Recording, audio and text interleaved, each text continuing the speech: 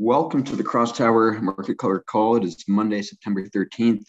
Both the U.S. Treasury Department and Internal Revenue Service plan to formulate guidelines detailing the reporting requirements of crypto brokers, according to CoinDesk. The department included the broker project in its annual priority guidance plan. It is one of 193 projects now slated to receive additional resources through June 30th, 2022. The planned guidance will apparently address regulations regarding information reporting on virtual currency under the section of the U.S. Code which deals with returns of brokers.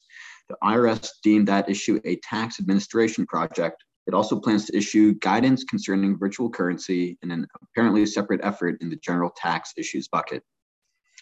U.S. officials are discussing launching a formal review into whether Tether and other stablecoins threaten financial stability. After weeks of deliberations, the Treasury Department and other federal agencies are nearing a decision on whether to launch an examination by the Financial Stability Oversight Council, according to three people familiar with the matter. The FSOC has the power to deem companies or activities a systemic threat to the financial system, which typically results in tough rules and aggressive monitoring by regulators. The president's working group plans to issue stablecoin recommendations by December, and there is a growing consensus among regulators involved that an FSOC review is warranted. The process includes a study and an assessment of which federal agencies should respond and how. The council could direct those agencies to intervene in the market and reduce the dangers posed by stablecoin transactions. On the DeFi front, smart contracts went live yesterday on the Cardano blockchain after the successful implementation of the Alonzo fork. A blog post from Cardano's input-output team stated that there are high expectations resting on this upgrade, some unreasonably so. Cardano watchers may be expecting a sophisticated ecosystem of consumer-ready dApps available immediately after the upgrade, and said expectations need to be managed here.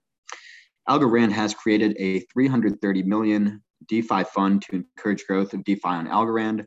Algorand is a proof-of-stake protocol with high transaction speeds. It has a two-layer system for operating both normal transactions and complex DeFi ones. The fund consists of 150 million algo tokens worth 334 million at current prices. With that, I'll pass it over to Chad to describe what you're seeing in the market. Good morning, Martin. Let's see, last we checked in Friday morning, things were looking relatively stable. Friday turned into a risk-off day across kind of the global macro space. Both crypto and equities really kind of sold off all day on Friday. Over the weekend, we saw a little bit of relief in crypto until Asian markets opened for their regular business hours last night and saw some renewed selling again. There's been a little renewed risk or renewed fear of regulatory risk in Chinese tech, which kind of spurred a little bit of another sell-off last night. This morning, we're seeing some relief in equities coming back up a little bit off their lows. Crypto's up a little bit off its lows as well. Right now, I hear a lot of traders kind of looking at 42 to 44,000 as support in Bitcoin and 2,800 to 3,000 as support in ETH. But both, really across the entire crypto space, we're seeing a lot of chop right now. So I personally, and I think a lot of traders are just in a little bit of a wait and see mode, trying not to trade too heavily in this choppy area that we're in, and waiting for some real support to really make itself seen. On this way down, really ever since last Tuesday, we've seen shaky support across crypto, where it looks like we're seeing support levels and little bounces. But it's been, it hasn't been super solid support. We haven't seen anything that's shown that this is the real bottom of this little mini correction. So definitely in wait and see mode. I'll pass it back to you. Thank you, Chad. Let's pass it to Catherine now for more market news. Thank you, Martin. ARK Investment Management has revised their prospectus for its ARK Next Generation Internet ETF to open the possibility of investing in crypto exchange traded funds in Canada, according to a filing with the US SEC on Friday. The filing stated that the fund may have exposure to cryptocurrencies such as Bitcoin indirectly through an investment in a Grata fund or in another pooled investment vehicles, such as an exchange traded fund in Canada. Pantera has raised $369 million for its new blockchain fund, which has been disclosed in a regulatory filing. This raise was made up of 107 investors, but Pantera is short of its $600 million target projected in early May. Pantera began taking investments in July and is leaving the fund open indefinitely. The funds will deploy capital into startup equity, early stage protocol tokens, as well as more known digital assets such as Bitcoin. The filing also showed that Pantera held $4.7 billion in assets under management on August the 31st. Three more of Grayscale's investment trusts have become SEC reporting companies. These are the Grayscale Bitcoin Cash Trust, Ethereum Classic Trust, and Litecoin Trust, which are now required to provide the SEC with financial statements and meet the requirements of the 1933 Securities Act. These funds join the Grayscale Bitcoin, Ethereum, and digital large cap funds in reporting to the SEC. Argo Blockchain has secured a new $25 million loan from Galaxy Digital using part of its Bitcoin as holdings as collateral. The loan will be used to fund the expansion of the Bitcoin mining company's data center in West Texas and to meet its existing cash flow requirements.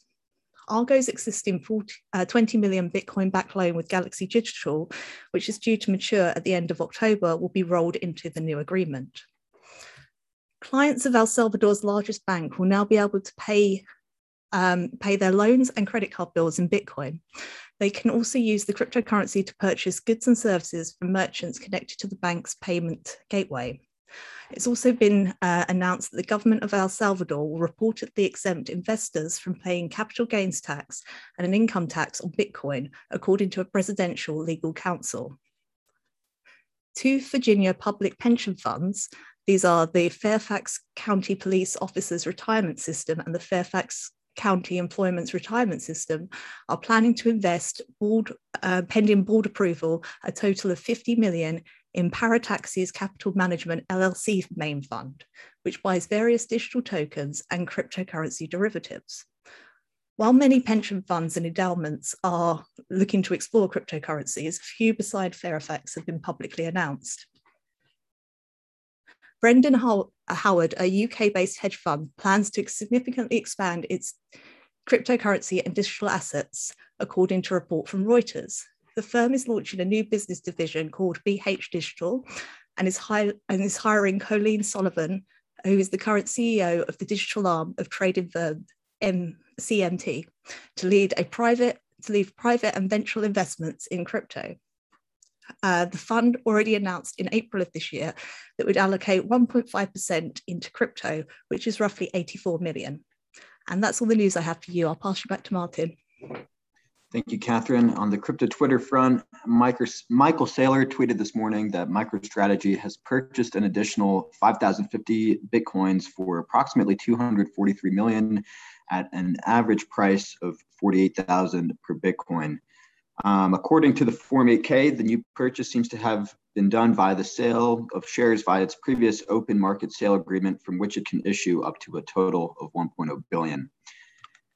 Other discussions on Twitter really just focusing on the rapid growth of some of the layer 2 solutions, specifically Arbitrum. Arbitrum now has over 2 billion of total value locked, according to intelligence provider L2Beat.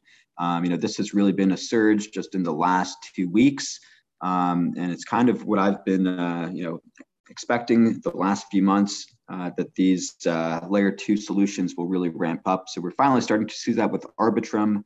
I believe there's still throttles on the amount of transactions that can go through, which is why the fees right now are still, the savings are 90% relative to Ethereum's layer 1 fees. And this is also the case with Optimism. According to layer 2 beat, Optimism only has around 150 million of TVL on it. That's because both Arbitrum and Optimism still have these training wheels on it.